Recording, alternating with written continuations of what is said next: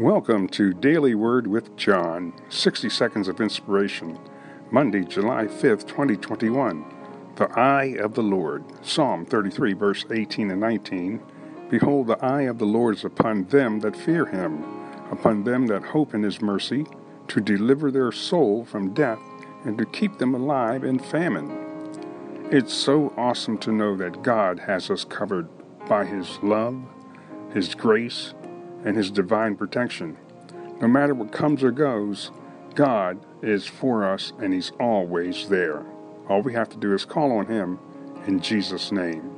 Father, thank you for the word of God today. Thank you for your presence, your healing, your deliverance, and your anointing that saves, that delivers, that heals, and sets free.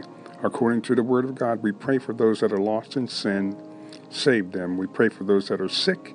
Heal them according to your word. In Jesus' name we ask it. Amen.